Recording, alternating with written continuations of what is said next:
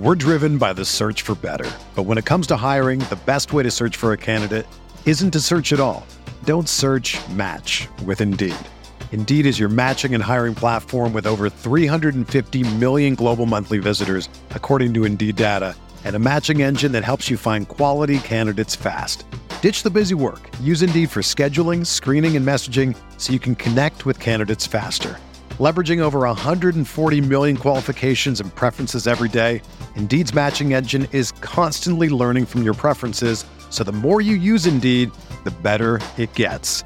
Join more than 3.5 million businesses worldwide that use Indeed to hire great talent fast. And listeners of this show will get a $75 sponsored job credit to get your jobs more visibility at Indeed.com/Blue Wire.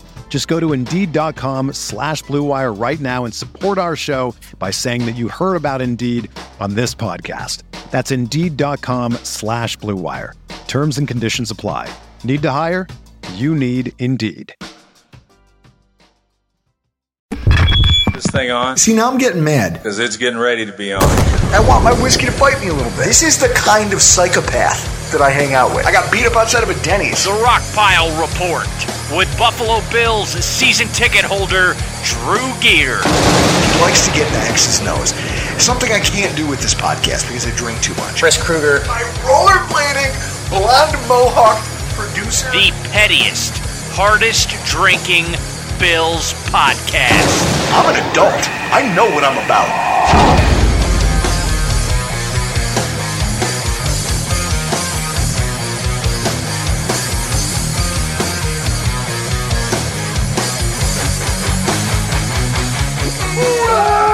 Welcome, everybody, to another edition of the Rockpile Report podcast. I am your host, Bill season ticket holder Drew Gear. That's my producer, Chris Kruger, and we are here tonight talking about offensive free agency. Chris, we're finally here. I mean, I'm looking at the calendar. What? From tonight, 1, 2, 7, that's 9, 10, 11, 12, 13, 14 days. 2 weeks. Remove. Jinx, you owe me a Coke. Jinx, you owe me a Jenny Cream. You can talk. I'm not drinking. You can talk, okay? We're done. We're not playing Jenny Creams in this place. The Sports Rock knows all about how I feel about that. We're 14 days away from free agent signing day. And so with that in mind, I feel like it's finally time. We're finally here. Enough is materialized about the market to really start digging into the specifics of the prospects involved, who's available, who's not. Because, like as we talked about last week with Anthony Prohaska, some of what people who were doing free agency shows at the beginning of February, the landscape of some position groups has already changed. And we still have a whole week before franchise tags get doled out.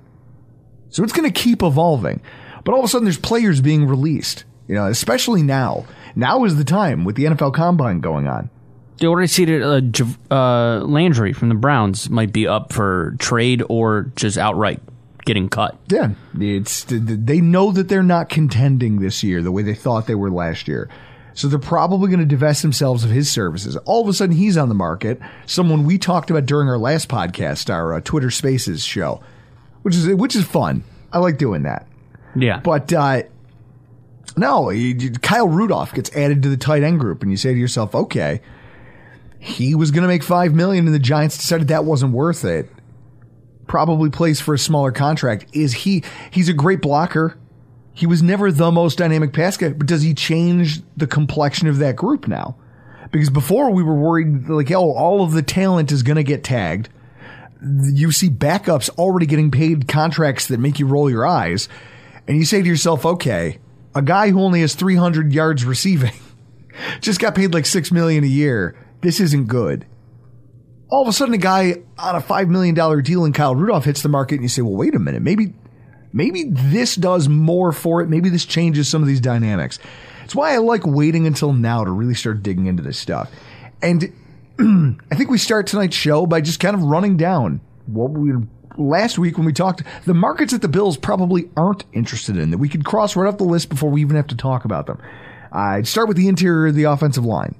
Anthony did a really good job touching on how average pay for NFL guards rises on an annual basis. I pointed out that every team is now spending about $10 million on its guard combination, which meant that the Bills were probably more likely to try to retain their own talent there than go fishing for what might be perceived as quote-unquote upgrades. Because if they can spend $6-7 million and keep their own bodies, or spend $14 million and bring in new guys who they don't know are better than what they already have on hand with better coaching, that would seem like a mistake, wouldn't it? Yeah. You could say the same for the center position. Just a few years ago, Mitch Morse signed the richest offensive center contract ever. He's nearing the end of his career. This year is probably the last that he plays in the NFL. He was thinking about retirement last year. But year over year, center pay has increased significantly to a point where Frank Ragnow set the market last year with his 4-year, $54 million deal that had more than double the guaranteed money that Mitch Morse got, 2019? So in a space of 3 years, guaranteed money on the richest contract for that position ever doubled. That's crazy. Yeah, so I guess this year or next year, you should look at it in the draft. Well, that's it. So that becomes a I position. did hear Cowherd this week say that his can't miss prospect out of the draft is the center from Iowa, which they're known for producing tight ends and linemen. An offensive lineman. Yeah. Yeah. Yeah, I'd say that's fair. I don't know of many D ends. I mean, there's AJ Epinesa. What's another D end you've heard of out of Iowa? Call in if you know. Also, when you look at the offensive tackle group, they're flush with talent there. You've got Spencer Brown, who's a sophomore. He's pretty much locked in as your right tackle. Your swing tackle is probably your starting guard. I think we showed that this past year. Whenever we had a need at right guard, when Spencer Brown missed games, or it was Darrell Williams sliding out to play that position. So your swing tackle is basically your starting guard. Deion Dawkins is locked up on a long-term deal. You don't have a need to add anything there. Definitely not in free agency, and maybe not even in the draft. Would you agree with me there? Seems reasonable until somebody gets injured. Well, I feel like offensive linemen and cornerbacks are the two positions where you could just never have enough. That's fair. No, because they're so important to what you're structurally trying to do with that side of the ball. You saw what happened. Tommy Doyle came in for one snap. One snap. Because Deion Dawkins had to leave the field against the Jets. Daboll dialed up a 13-yard passing pattern. Hey, we're going to get to the sticks and beyond. Tommy Doyle never touched Shaq Lawson. Shaq Lawson ran right past him for a sack. And I felt bad. And when you looked, you saw Josh Allen storming towards the sidelines, just yelling, "What the fuck am I supposed to do?" And then the camera cuts away from it. It's yeah, that's why you shouldn't put a rookie who you took in what round? 5th round? 5th, maybe. 6th? Oh, God. Either way, it doesn't matter. But so that's my point. You lose a guy even for a snap, it can come back to bite you in the ass. Unfortunately, you only have enough money to go around. Right? No, you don't see any team paying. No, that's not true. There are some teams that have long-term deals signed for both their right tackle and left tackle, but those teams are few and far between. Most teams do what the Bills are currently doing. And our guard depth isn't elite, right? Our players aren't elite, but they're good enough. And maybe they'll improve with, like Anthony explained, with better coaching. So, I don't know. Even if they're not the highest floor talent in the world, I still don't see the Bills swinging for the fences. I just think the offensive line as a whole, you're not touching that group. And so I'm not going to bother talking about what's out there in the free agent market because I genuinely don't care. Kickers probably don't matter. Yep. Long snappers. Punters. Punter is interesting because punter might get drafted. You shut the fuck up. I'm sorry, I snapped. You said draft a punter, and I just blacked out for a second. I'm sorry, folks. We drafted Tyler Bass. I just heard draft and punter in the same sentence, and I don't know what happened. I saw stars and got a sense of vertigo, and my mouth started moving. You tell me punters don't get drafted? They shouldn't. Unless you're the Jaguars, Chris. And then you take one in the 3rd round. Long snappers. Remember they called him Legatron, I think they called him? long snappers get drafted, kickers get drafted. Why can't punters get drafted? I'll tell you what. Roberto Aguayo is why you don't do it. That's a kicker. Yeah, but you don't do it because no matter what you give up for that guy. Do we have late round picks? A couple. Nah. Do we have multiple 5th, 6th, 7th? It's not a good idea. You're never going to convince me that drafting a punter is a good idea. I didn't think you'd get me to raise my voice this early in the podcast. We're already peaking from an audio standpoint. Damn you for doing this to me. I got some. I got a couple weeks to marinate on that. Yeah, so you do. I might have to throw Seagrams at you. Oh my God. We'll see. Yeah, think about it. Yeah. Think about it long and hard. I will. Once free agency happens, I'll let you know if I think we're going to draft a punter. Jesus Christ. And then we can do a Seagrams. This is how you want to start the podcast? You want to start it with a fight? God, I hate you. Not a fight, a potential Seagrams bet on the draft of getting a punter. Here's the first interesting category. Really, genuinely interesting. Quarterback 2. It's been an interesting discussion for Bills fans over the last few weeks. I've seen some of the debate on Twitter, different social media platforms. If only because the nature of the position's importance and the varying ways the Bills have handled that over the last few seasons has kind of evolved. At the very beginning of Josh Allen's career, he was drafted and he was the backup. He was CB. He was QB2. Nathan Peterman was supposed to be your starter. And he was so abysmal that you just couldn't do it. You just couldn't do it. And then when he went out for a couple games, didn't they what happened? How did that whole circus start? So he hurts his arm. He goes out against Houston. And then they start? Who did they call in off the couch? Craig Anderson? Who's it, Houston? No, so Josh Allen gets hurt back in 2018. Oh, Derek Anderson. Craig Anderson. Hockey. So Derek Anderson, why was Nathan Peterman cut already? Something like that. Did we release him already? Maybe. He ended up in Las Vegas fairly quickly. Yeah, because John Gruden, quote, couldn't get enough of that Nathan Peterman. Yep. Spider-wide 2 banana. Oh, my God. So Josh Allen was your developmental QB2. That's what he was supposed to be. And I think people lose sight of that because of the way that season went and how quickly he had to be taken off the bench and thrown into the fire. He started out as the developmental CB2, or QB2. I keep saying cornerback. Chris. QB2. Shot collar. Can we get one? Probably. Veteran mentor. That became the next iteration of QB2. When Josh Allen kind of took, okay, I have the reins of this offense now. It's 2019. I need somebody who's been here before to kind of walk me through this. Actually, Matt Barkley came in and won that Jets game in 2018. So Matt Barkley was around. Robert, yeah. You lost to Seagrams. It was the fastest one you'd ever lost because you said that the Bills wouldn't score a touchdown. Yeah, I don't want to remember that. And they scored in 3 plays. So they had already decided, hey, veteran mentor for this guy. That's going to be the road forward now. Well, then Josh Allen finally kind of reached his peak. He reached, hey, I'm finally an elite quarterback. Then they bring in Mitch Trubisky and they cut Matt Barkley in training camp because now it becomes not enough to have a guy who has your quarterback's back.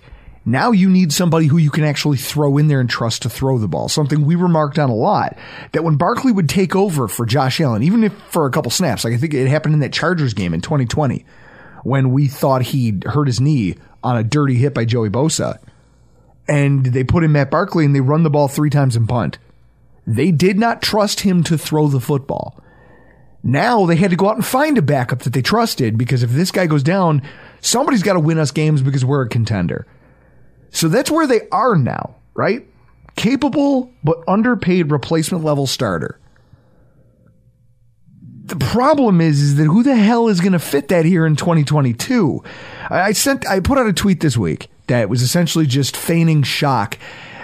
It was a report that there is going to be, after all this speculation all offseason long about veteran quarterback movement, Russell Wilson, he's not happy in Seattle and he's going to be gone. Now, he could be on the move. Aaron Rodgers is going to be out in Green Bay and he's going to be on the market. Who else? Oh, maybe the Cardinals and Kyler Murray won't make it work and he'll hit the market. It's all coming up as just white noise.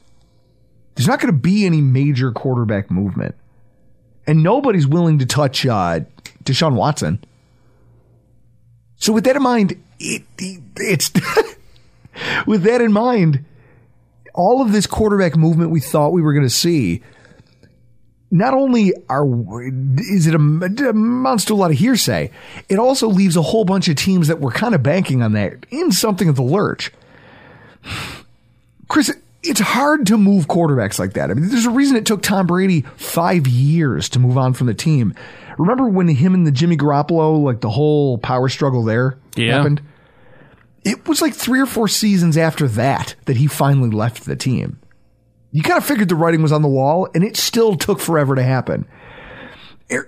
Rodgers can embarrass the Packers publicly as many times as he wants to, and he will still be their quarterback as long as he's willing to cash the checks and show up and play on game day.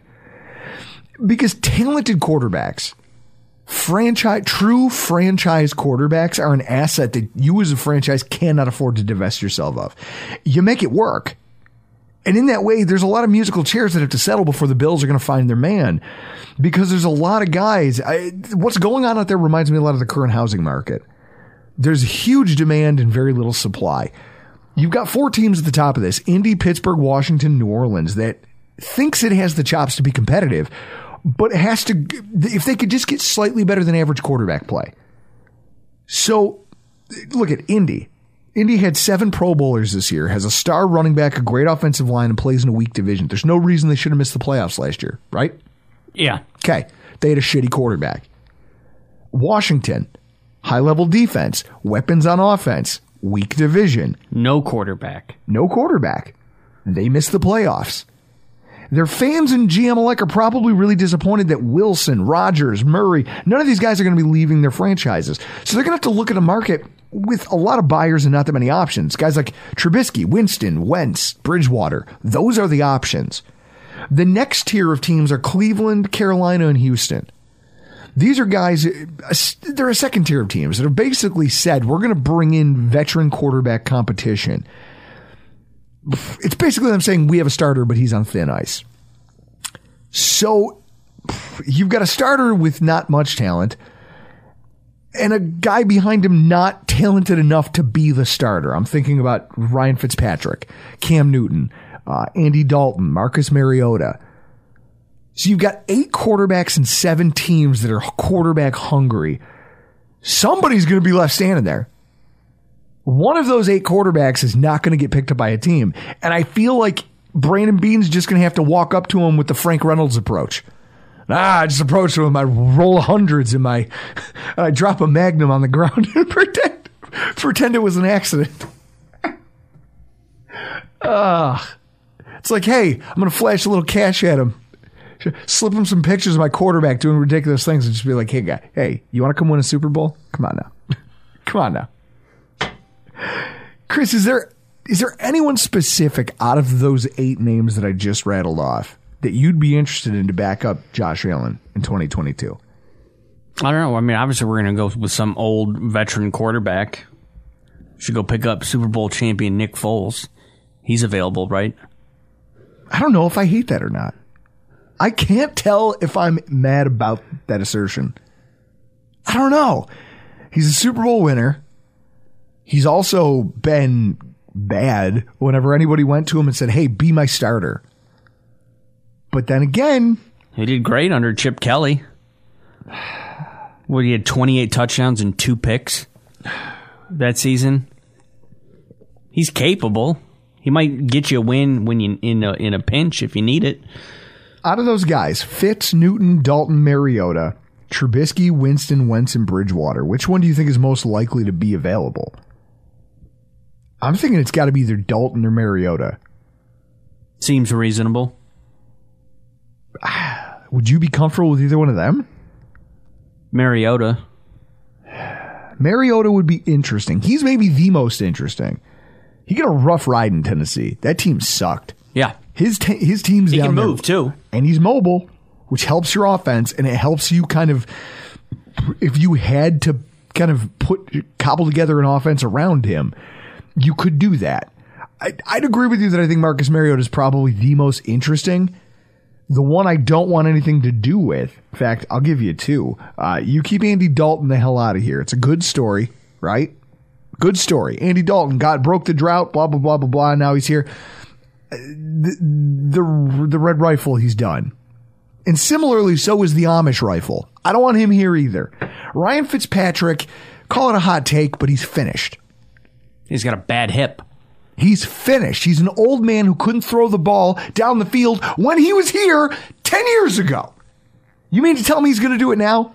If one more, I get it. It's a feel-good story. I don't give a shit about feel-good stories. I give a shit about somebody who can come in and win me a football game when our back is up against the wall because Josh Allen goes down with a knee injury or tweaks an ankle in the third quarter and we need somebody to come in and rescue a game. I need to know that they can throw the ball down the field, and that ain't Ryan Fitzpatrick. Tight end. Okay. Tight end 2 is a place that the Bills have something of a need. But like we touched on last week with Prohaska, there's not only multiple players that could be franchise tagged, but the contracts that are being doled out just make obtaining one of these guys in the open market look like something that might not be possible. But I'm not going to lie to you and say that I know enough about the tight end market or enough about a ton of this on my own. So with that in mind, we bring in tonight's guest. We're driven by the search for better. But when it comes to hiring, the best way to search for a candidate isn't to search at all. Don't search, match with Indeed. Indeed is your matching and hiring platform with over 350 million global monthly visitors, according to Indeed data, and a matching engine that helps you find quality candidates fast. Ditch the busy work. Use Indeed for scheduling, screening, and messaging so you can connect with candidates faster. Leveraging over 140 million qualifications and preferences every day, Indeed's matching engine is constantly learning from your preferences, so the more you use Indeed, the better it gets. Join more than 3.5 million businesses worldwide that use Indeed to hire great talent fast. And listeners of this show will get a $75 sponsored job credit to get your jobs more visibility at Indeed.com/Blue Wire. Just go to Indeed.com/Blue Wire right now and support our show by saying that you heard about Indeed on this podcast. That's Indeed.com/Blue Wire. Terms and conditions apply. Need to hire? You need Indeed. Mr. E.J. Snyder from the Bootleg Football Podcast. How are you, sir? And well, first of all, for our listeners who maybe don't know, because again, I don't know who's not listening to Bootleg Football. We talk about it all the time on this podcast. It's Chris, you every Saturday? Yeah. Appointment listening? Yep. I listen to Bootleg every Saturday while I drive around our manufacturing facility. I got 12 hours to kill and nothing but time and podcasts to listen to. Bootleg is on my Saturday playlist. Chris so EJ is the co-host of the Bootleg Football Podcast and other various Chicago Bears themed football pursuits. He's a long-suffering Bears fan with Western New York ties. And I guess the question I want to start tonight with is, how are you doing? And more importantly, what are you drinking? I'm drinking coffee because it's draft season, which means if I start drinking alcohol, I'm not going to get through near as many reports as I need to.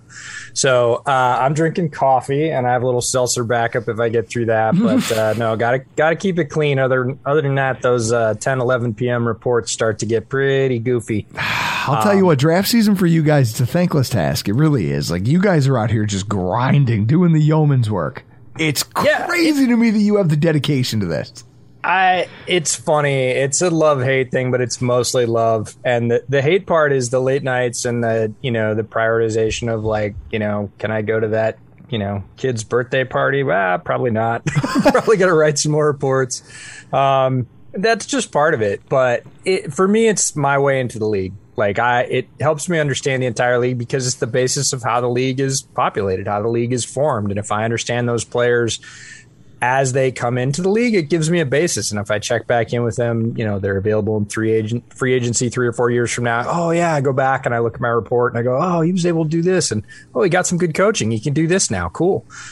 So it just gives me a grounding. But yeah, it's a hell of a lot of work.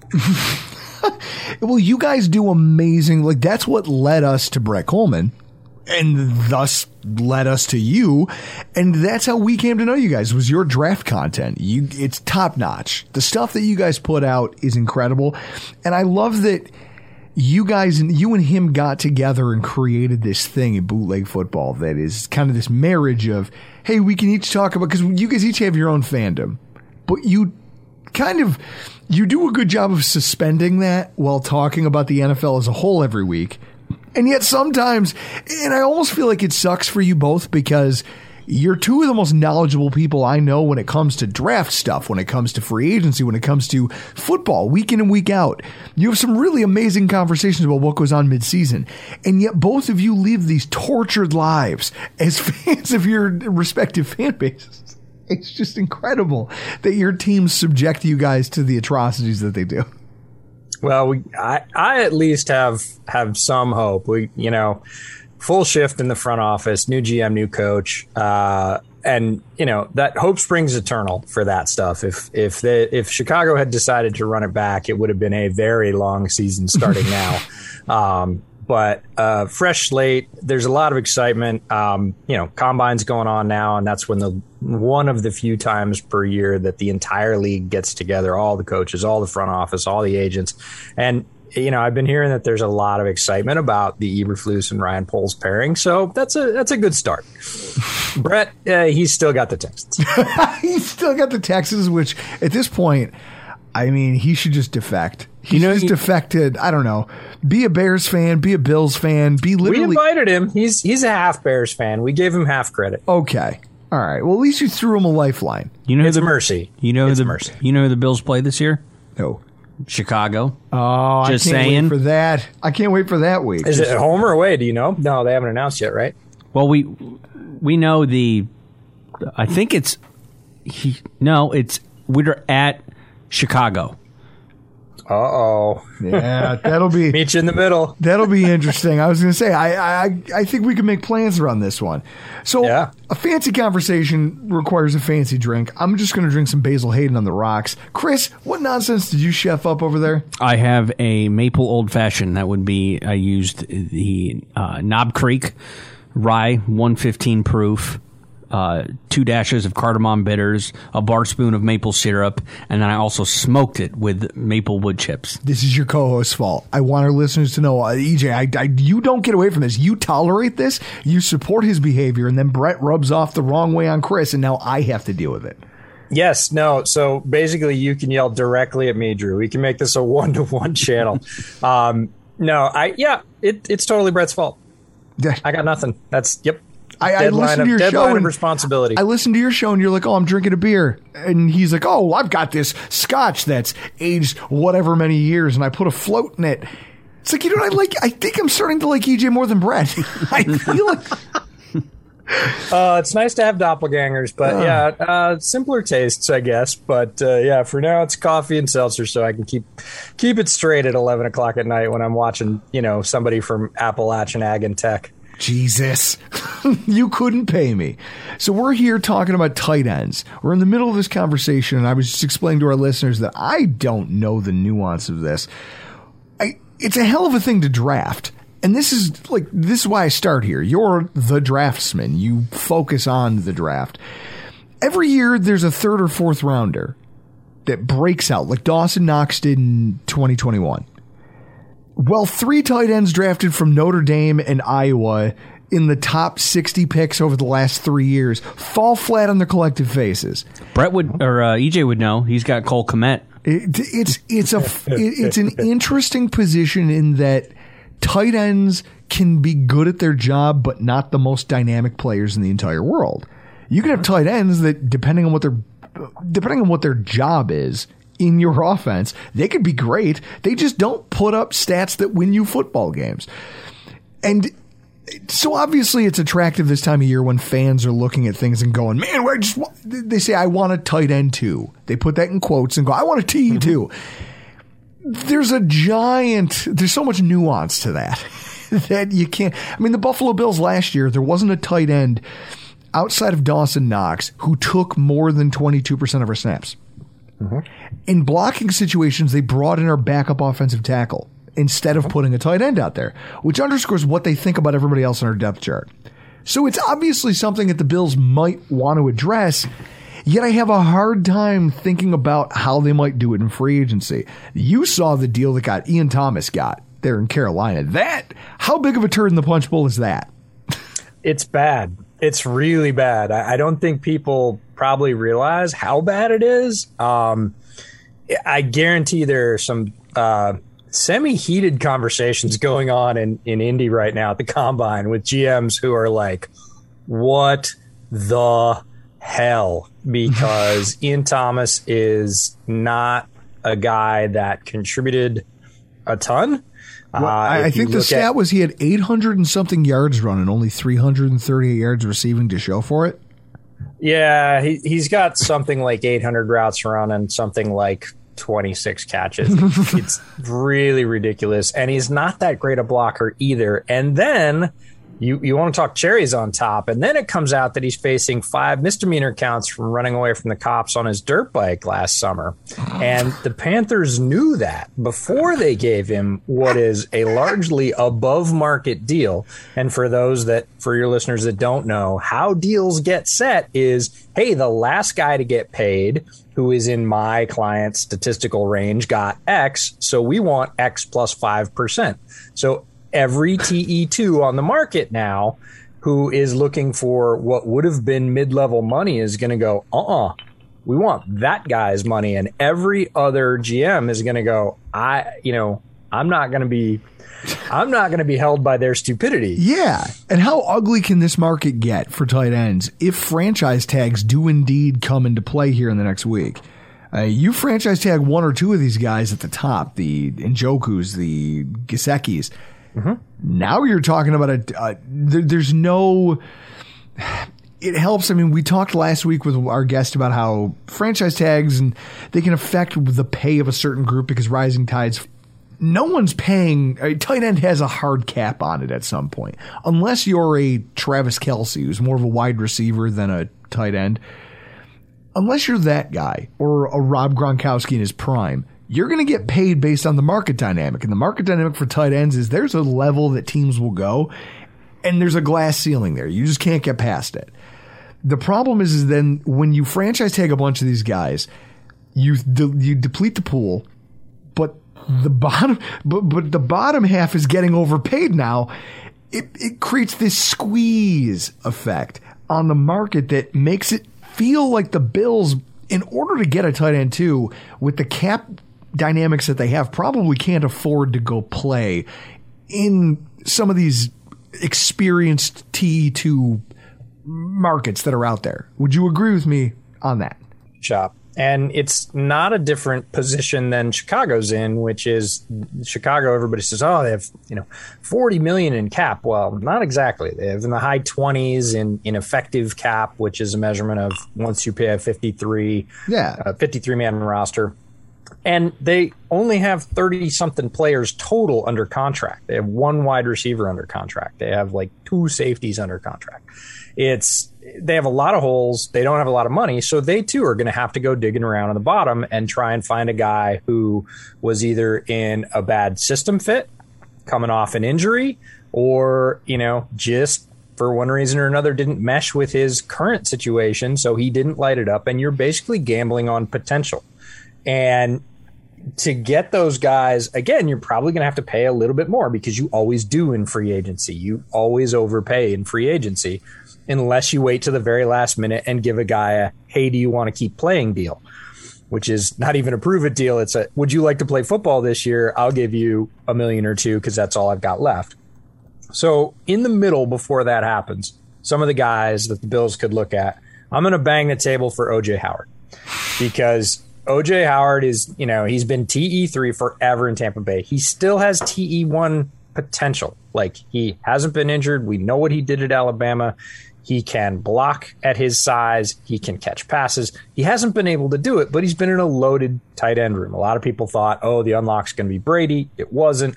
So Howard comes out at a low ebb, like high potential, low ebb. And somebody could throw a ton of money at him, but I doubt it. And so there's a buy low, hope to get high value when you increase his role guy. Man, I watched. Go ahead. I was just going to say he murdered Clemson. OJ, like I have the shirt. OJ murdered Clemson, and it was one of the coolest things. Like watching it happen on TV, a tight end putting up 212 yards in a national title game. And then to go from that to just a relative unknown in the NFL. Like, hey, nobody knows you. You disappeared. The day you got drafted was the last anyone heard. Yeah, everybody's forgotten. And that's the kind of guy that you try and take advantage of, right? You're like, hey, nobody's banging down your door. Nobody's giving you a day one free agent offer. But we still believe that you can do both things. So you're a value to us. And, for the same reason, I'd like to see Chicago go after him. Another guy is Tyler Conklin, but he's probably going to be one of those that gets dollars, right? Yes. Because he's had enough production. And I think people see the light has come on. It's not coming on. It's already come on. And somebody's going to throw an overloaded deal at him because they believe. And that sort of takes you out of the running there. Will Dissly is a guy that plays in my neck of the woods for the Seahawks. He can provide some of that blocking and some receiving. He's got red zone chops. Seahawks used him for that. He's had an injury. Again, might not be the hottest name on the board. Could certainly last to wave 2 and maybe to wave 3. You never know, depending on how those medicals come back. And the last guy is a former Titan, or soon to be former Titan, I think, Anthony Ferkser, who had a huge little burst, not last year, but the year before, where for about 6 or 8 weeks, he was one of the hottest tight ends in the league. Everybody learned his name. Everybody learned what school he was from. And then he faded sort of back into obscurity with Arthur Smith leaving. He didn't get as many targets. And he kind of went back to his TE2 duties, right, as assigned. Lots of blocking in Mike Vrabel's offense. But he's got that, people haven't forgotten. He's got that receiving ability on tape in the NFL. So, but again, not a guy that's going to get high dollar day one offers. So you kind of can play wait and see with those last 3 guys and say, all right, the market's not developing. Let's see if we can sniff around and see if we're in the market for this. See, Chris, is that a position you want to be in though? Tight. What's the tight end 2? Yeah, I mean, we made it to the divisional round and basically should have been in the championship game with 1 tight end. Well, doesn't it technically take longer for tight ends to acclimate from college to the pros? And we only have Dawson. We only have Dawson Knox on the roster that's capable. And that's what I was going to ask EJ. Are there any tight ends in this draft that you think are quick fixes for this, or? Well, like you said, there is no quick fix at tight end. That's it. It is extremely rare for a tight end to come in and put up numbers. Like even the best tight ends put up between 4 and maybe 550 yards their freshman year in the NFL. Kyle Pitts took half a season to find traction. And Kyle Pitts is not a tight end. He actually hurt himself. I think he should have declared as a wide receiver just for the cap number you were talking about. Because he would be eligible for a much higher cap number. Why would you? And again, maybe you have a bad agent, but like what?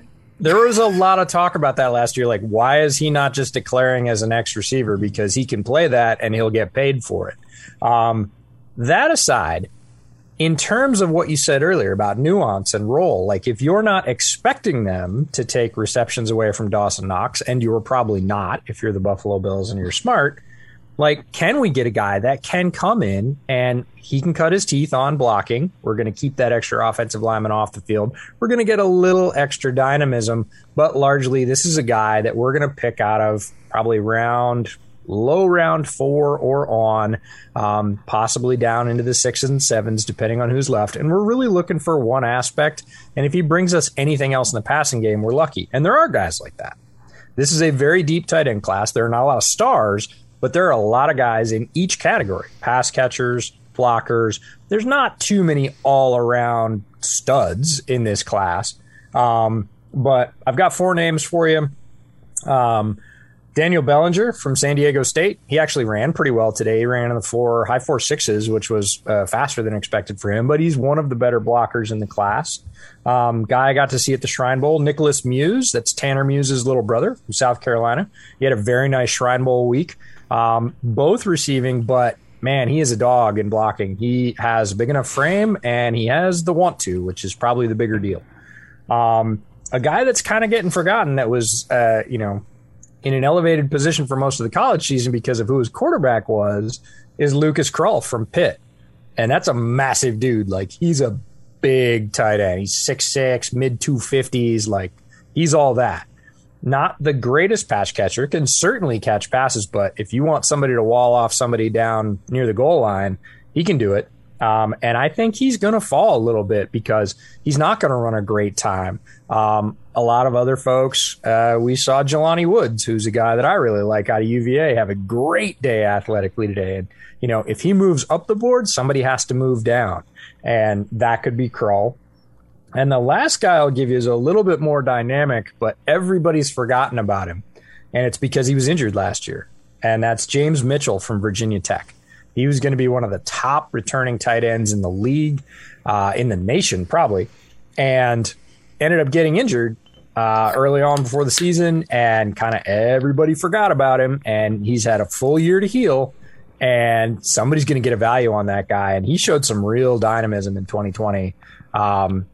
He's going to be a steal for somebody if he's healed up right. So it just sounds to me like maybe we shouldn't be looking at free agency to fix this, because it's just something that A, doesn't feel like it needs to be fixed, and B, the cost to do so is just rising every week. And the closer we get to free agency, the worse that dynamic's going to become. Now, pivoting to the running back position, I just emailed you something that I promised you I'd send you a couple days ago. Philosophy for this position. In 4 years as the Buffalo Bills GM, Brandon Beane hasn't made a whole lot of effort to procure star power at the running back position. He just hasn't. So when I see things on ESPN this morning about, the Bills trade their first round pick for McCaffrey, Brandon Beane has done everything here to tell me he does not care about star running backs. And some of this is related to league trends and what has been widespread devaluation at the running back position. I think most teams run committees. There's not a whole lot of teams anymore who have. I think back to this, and there's something I was laughing about this morning as I had my sick kid and I was rocking him to sleep in his nursery. Reuben Drones was a starter and was a fantasy football name at one point in my lifetime. Mm-hmm. That guy, if Nick Chubb played in that era of football, he would be an all-star. Unfortunately, he doesn't. He plays that style of game, but that style of game is past. And yet, there's very few stars. It's usually, hey, you have a Nick Chubb, but you also have an Alvin Kamara, and you also have, you're the Bills who, hey, we have Josh Allen. We have a Josh Allen so we can afford to get away with a Singletary and a Zach Moss. Mm-hmm. So, I don't know. First of all, the most significant piece of capital he's ever invested into it was a third-round pick. That's it. That's as high as he's willing to go to address the running back position. And then when names have come available, not even just on the trade market, but just, hey, we're out here. I'm talking about Melvin Gordon. Adrian Peterson gets released, and he's out there saying, I want to play for somebody. He's a guy who still has some chops. He kept our team completely out of the frame. It was like, hey, we're not interested. Whatever you're going to pay, that's not me. So he won't pay in the market. He won't pay in draft capital. It almost smells like he doesn't value this. And, Chris, we discuss this every offseason. I make a chart. There's evidence out there to support the idea that maybe devaluing this is the right move. What you have in front of you and what I've sent to Chris here, it's a chart. The 27 running backs had more than 800 yards rushing or more than 5 touchdowns. There was 6 teams in there with running backs in the top 10 for cap hits that didn't qualify for the playoffs. That's frustrating, right?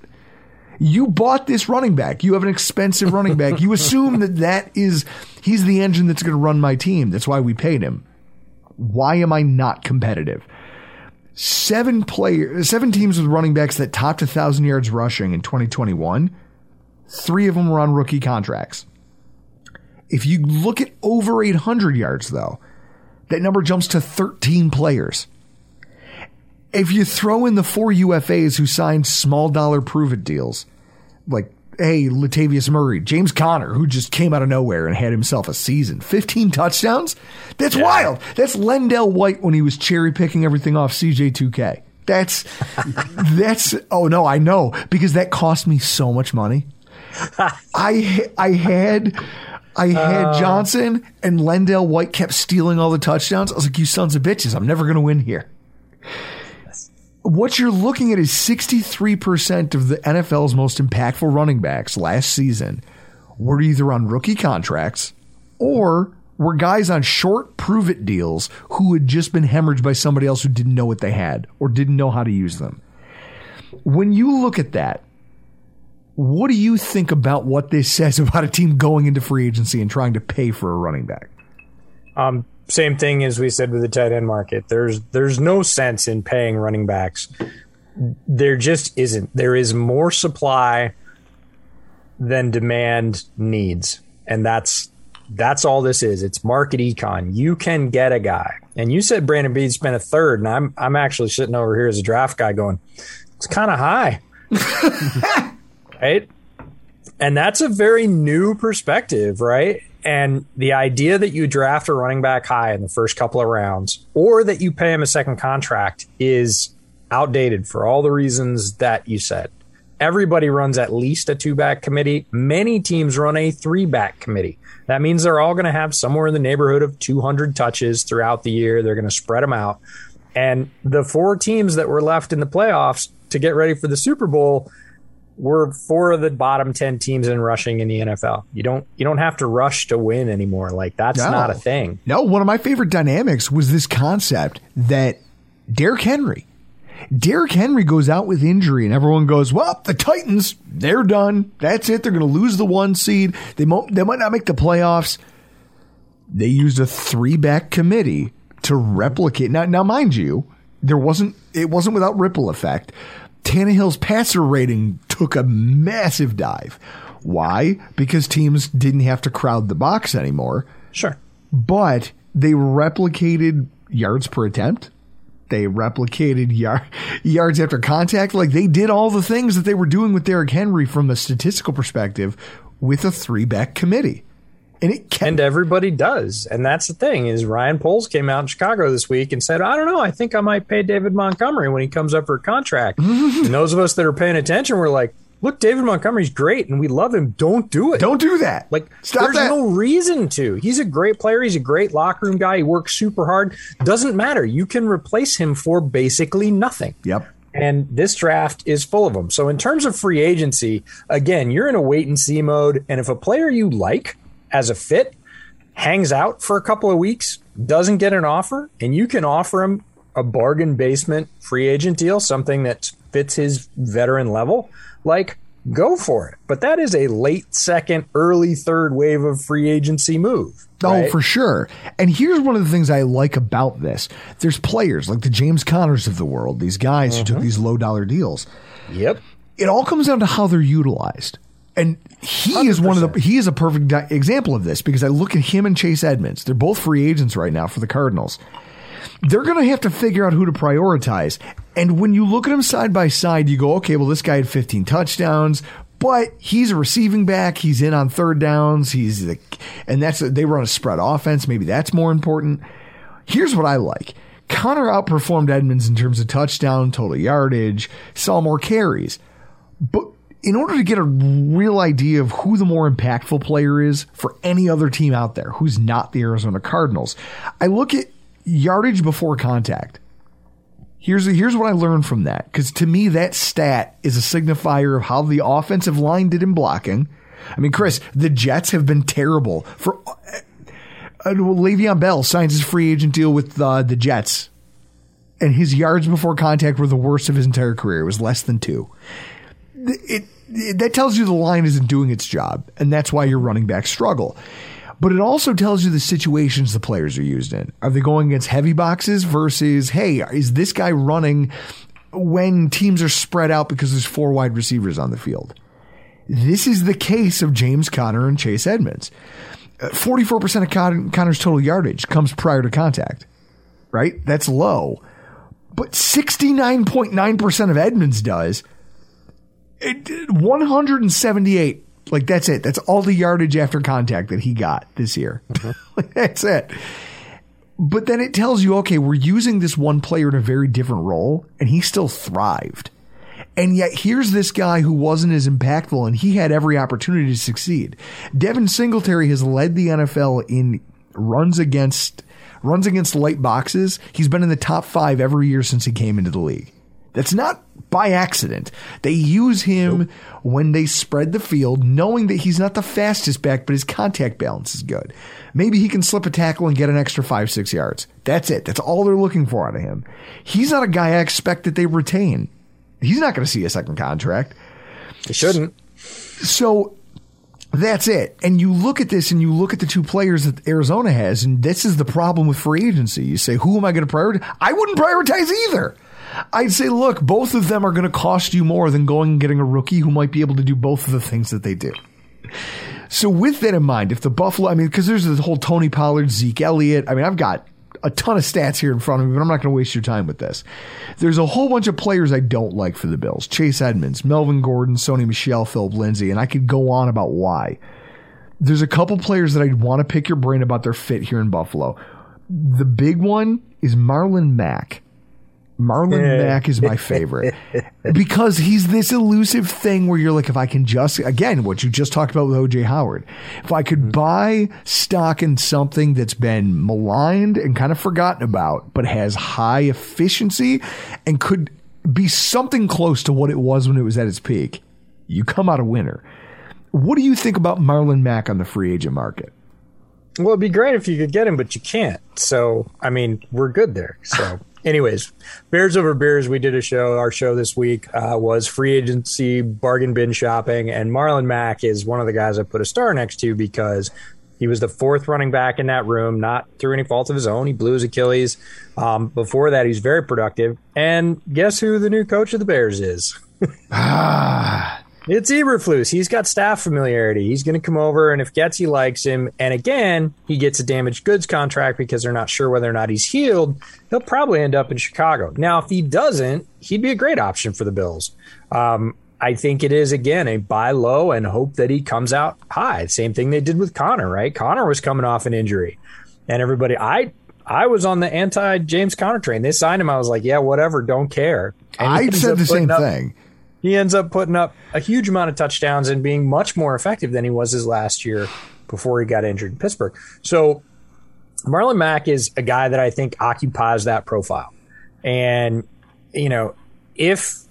if there is some skepticism about a running back coming off an Achilles, now he's had a full year to heal at this point, shouldn't be as big a deal. And we saw, Cam Akers come back off an Achilles and look like he had more pop, which was crazy. Yeah, that was absurd. Him running in the Super Bowl. And I was like, a friend of mine bet the over on his rushing yards in the Super Bowl. I told him, you're a lunatic. He's not healthy enough for that. I'm the one who looks like a jerk off over here in the corners who are watching that Super Bowl. The other guy that I think about in free agency that might be interesting to the Bills, again, because it's going to be in their neighborhood, is Boston Scott.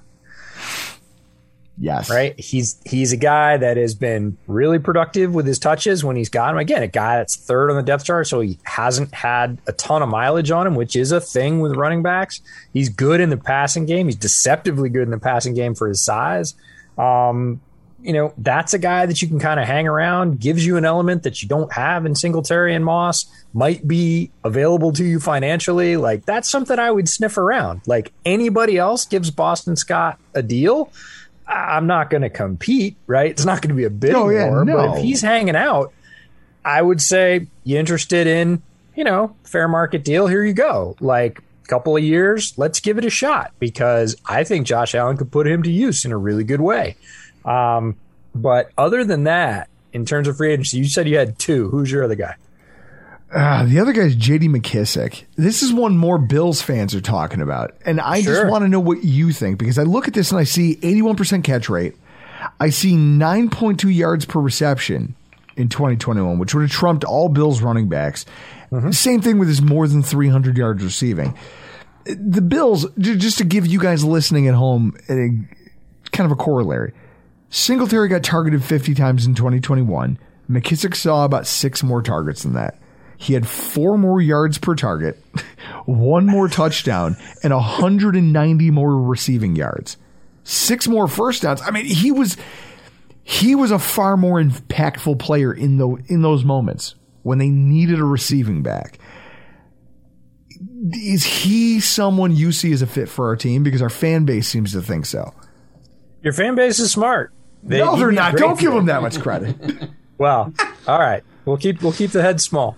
But no, McKissick, the problem with McKissick is smart fans are like, yeah, I know what he would bring.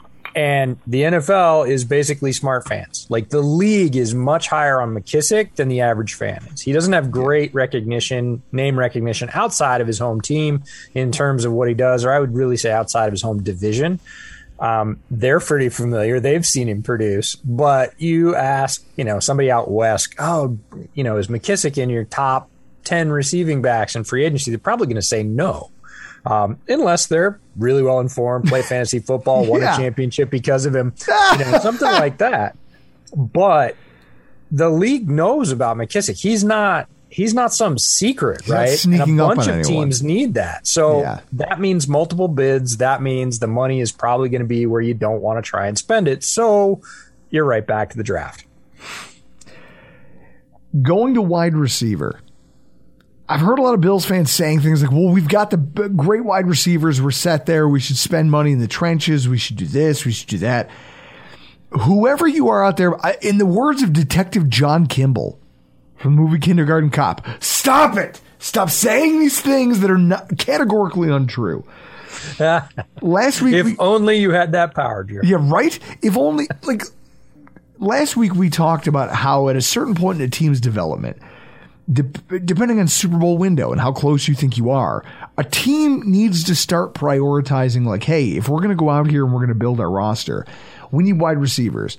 Can I trust critical roles to rookies?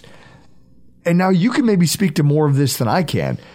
Rookie wide receivers have begun providing more to their teams earlier on in their careers lately. I think in the last 2 or 3 years. Gabe Davis. So we've seen some of this early on, wide receivers giving their teams a boost early. I'm talking about Michael Gallup. I'm talking about guys like CeeDee Lamb, who he's a great wide receiver in the NFL. Right out of the box.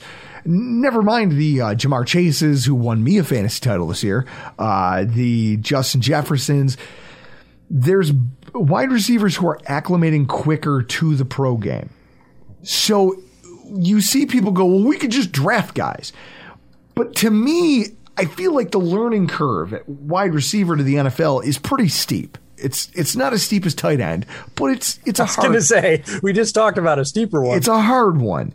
Yeah. And so a team needs to prioritize salary cap versus salary cap flexibility long term versus I'm in a window and I need to win right now.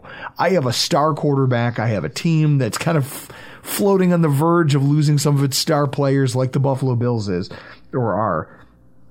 I don't know. I feel like and also the way our philosophy, Chris, you look at how our team treats rookies.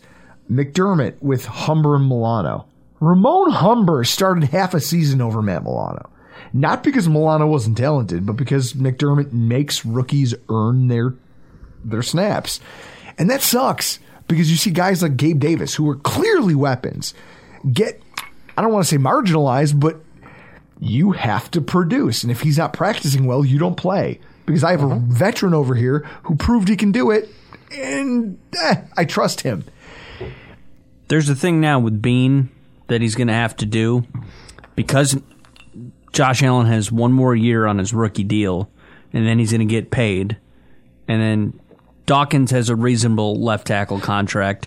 You're going to have to start looking to bargain basement free agent wide receivers or the draft to get wide receivers in here at cost control. And that's basically where we are. And the problem with that is that we have multiple holes. EJ, as I told you earlier in the week in my email, slot wide receiver, major concern because the only 2 contributors that we had last year in this capacity are both free agents. There's an opportunity that neither one comes back. Neither one could be back here. McKenzie was our motion jet sweep option. Beasley was the guy who beat zone coverage and sat down behind linebackers. I don't know. That's it. And that's become a security blanket for Josh. That's a problem. Sure. We have a rookie kick returner we had one this year. He will come back next year. He was highly productive. He also has a hands issue. He fumbles a little bit too much for our head coach's liking. He's pretty good on punt returns against the Bears. I love how you're going to bring that up. It's preseason. It's low hanging fruit. Low hanging fruit. It's all good. Leave it to Chris to punch down in a moment like this. So we've got a rookie. Bills fans. If Bills fans know anything after the last 3 decades, it's how to get punched down on. Yes, that's true. We have, and I feel like that's what helped hone our skills as the Pettiest Bills podcast. Like that's what got us to where we are. But he finished with a return average 2 yards better than McKenzie. Kick return average that was just 0.7 yards per return lower. He's probably our returner, but he has no offensive upside. So this slot problem that the Bills could potentially have is massive. And then there's also this wide receiver 2-3 thing. Because Gabe Davis, he's effective. We know that. But he's great when he's working inside. When he goes up the seam against linebackers and slot corners and safeties. When he moves outside as a Z receiver, I don't know that he's as effective. And so it becomes this negotiation where do you want to prioritize finding another Z so that we can put Gabe Davis inside as a mismatch most games? This is the negotiating you're doing now in the terms of how we've built this roster. Some of these can be patched over with singular investments. Some of them might take multiple players. If you were talking about some of the most multifaceted wide receivers on the market who might help what we have going on that's wrong in the slot department, special teams department, who do you think they might be? There's only a couple of names that came up because of that Gabe Davis sliding to the inside thing. Like, he's good outside. He's better inside, and that complicates things. Yes. If he was just great outside, I think the options are a lot more clear. But Christian Kirk's going to get a big deal, and I don't think he should. So I don't think Brandon Beane's going to go anywhere near him. And the guy that I think has some flexibility to do exactly whatever Gabe Davis is not doing, going inside or outside, is Zach Pascal. Really? And I'm not sure. I'm not sure what Zach Pascal's market's going to be. I should check with my free agency guy, who's real good with estimates, and say, what do you think the potential market for Pascal is? And I think it's going to be, again, greater than a lot of average NFL fans are going to think, because he had a good year last year and he was really effective in his targets. He was not the top receiving option at all. He was at best the sort of third receiving option in that room, which, again, is good if you're free agency hunting, because you don't want the guy that was number 2 last year and produced a lot. You don't want that. You want the guy who's you talked about low-hanging fruit. That's it. He is the low-hanging fruit. He's the guy that nobody knows about. And that's the thing, is if you need a flexible 2/3 that can do two things, I think Zach Pascal's a guy on that market in free agency that can do that. Are there other guys? Yeah, there are other guys. It becomes more of an either or as you go farther down. And the bottom line is there's a bunch of guys in the draft that if you're looking for slot receivers a little bit farther down, there's a bunch of guys. And strangely enough, you had to bring up Gabe Davis because there's a guy that reminds me of Gabe Davis. He's not as fast, but he is good sized. He has very similar size to Davis. He has great hands. He was super productive, and they played him in the slot a little bit in college. They played him outside and they played him in the slot. And I got to see him at the Senior Bowl. And that's Javon Haley. It looks like Haley, but it's Haley from Coastal Carolina. He's got good size. Is just over 6 foot, just about 200 pounds right at. Super productive. Runs really good routes. Not overly fast. Not going to blow the doors off anybody, but had a shitload of yards at Coastal Carolina. And because everybody's going to, everybody loves speed this time of year. Oh, yeah. Everybody's going to look at all these 4.2s and 4.3s, and they're going to see, there's a ton of them today. A ton of sub 4.4 is crazy today. Yeah. People open some eyes, but he's going to be around. He was, again, a Shrine Bowl guy. Danny Gray from SMU is crazy fast out of the slot. Pretty good hands. Kyle Phillips is, I think, the best slot guy in this podcast. Yeah. Yeah, okay. So let me lightning round this real quick because I want to run down all the bad ideas and maybe good ideas that we've had on this podcast, and then as a fan base that we've had over the last. Yeah, let's hit it. Braxton Berrios for the Buffalo Bills. Terrible idea, in my opinion, because he doesn't give you any offensive upside. He's a kick returner, maybe not even that. Maybe he had one lucky year. No, I don't think it's a terrible idea. I don't think it's a great idea. But I think it's better than you do by a little bit. Okay. Byron Pringle and Mecole Hardman. Small targets with speed and special teams utility. You need to scheme them open. You'd have to work because they're not big guys. They can't do it alone. But they finished second and third, respectively, in the entire NFL in average separation. Now, most of that is because everyone's paying attention to the other guys on the roster. But they could find that dynamic here in Buffalo. They could find that same thing here in Buffalo. Do you think that the Bills could replicate what they did with those two players here in Buffalo? With Pringle, yes. With Hardman, no. Pringle's a better route runner. He's more stout.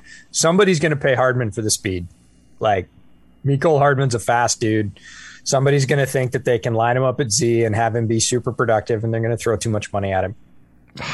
Russell Gage, was he just a product of a bad football team with a lot of targets to go around, or is he a talented wide receiver? No, I love Russell Gage. He was one of the guys I highlighted for the Bears. Taller wide receiver, again, not super fast, more in the possession role. Can get deep largely just because of his size, but he's better in that big slot role than he is. So that gives you the Gabe Davis thing. You're going to be pushing to the outside. Okay. I don't think you want to run Gage as a No. And MVS, Marquez Valdez-Scantling, third highest average depth of target in the NFL in 2020, second in 2021. Deep speed, he's got route running to get behind linebackers. Production declined by more than 200 yards and 2 touchdowns. But Rodgers kind of had tunnel vision last year. He was just, you saw it in that playoff game. He was only looking at one wide receiver. I don't know. I think he's a guy who could be what John Brown was when we brought him in, when he hit his first 1,000-yard season in his career. But he also posted the second lowest catch percentage in the NFL. Is this guy a dog? The difference between MVS and John Brown is just over 6 foot and MVS is tall, and height, weight, speed plays in the NFL, and somebody's going to pay him because they're going to believe that. So you think he's going to cost? He's going to cost a buck.